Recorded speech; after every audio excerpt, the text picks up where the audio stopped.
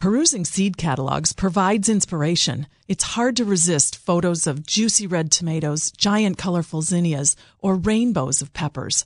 I'm Lisa Hilgenberg of Chicago Botanic Garden with your gardening tips for the week. Growing plants from seed is fun and saves money. Where else can you get dozens of plants for just a few dollars? Seed packets generally include information on whether seeds can be started indoors, as well as seed spacing, planting depth, and days to germination.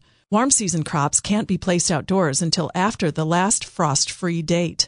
In the Chicago area, that date is generally May 15th.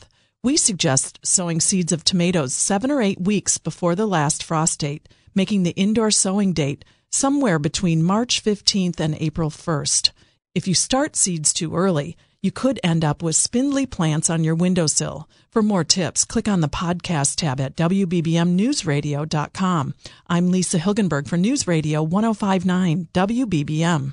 This episode is brought to you by Progressive Insurance. Whether you love true crime or comedy, celebrity interviews or news, you call the shots on what's in your podcast queue. And guess what? Now you can call them on your auto insurance too with the Name Your Price tool from Progressive. It works just the way it sounds.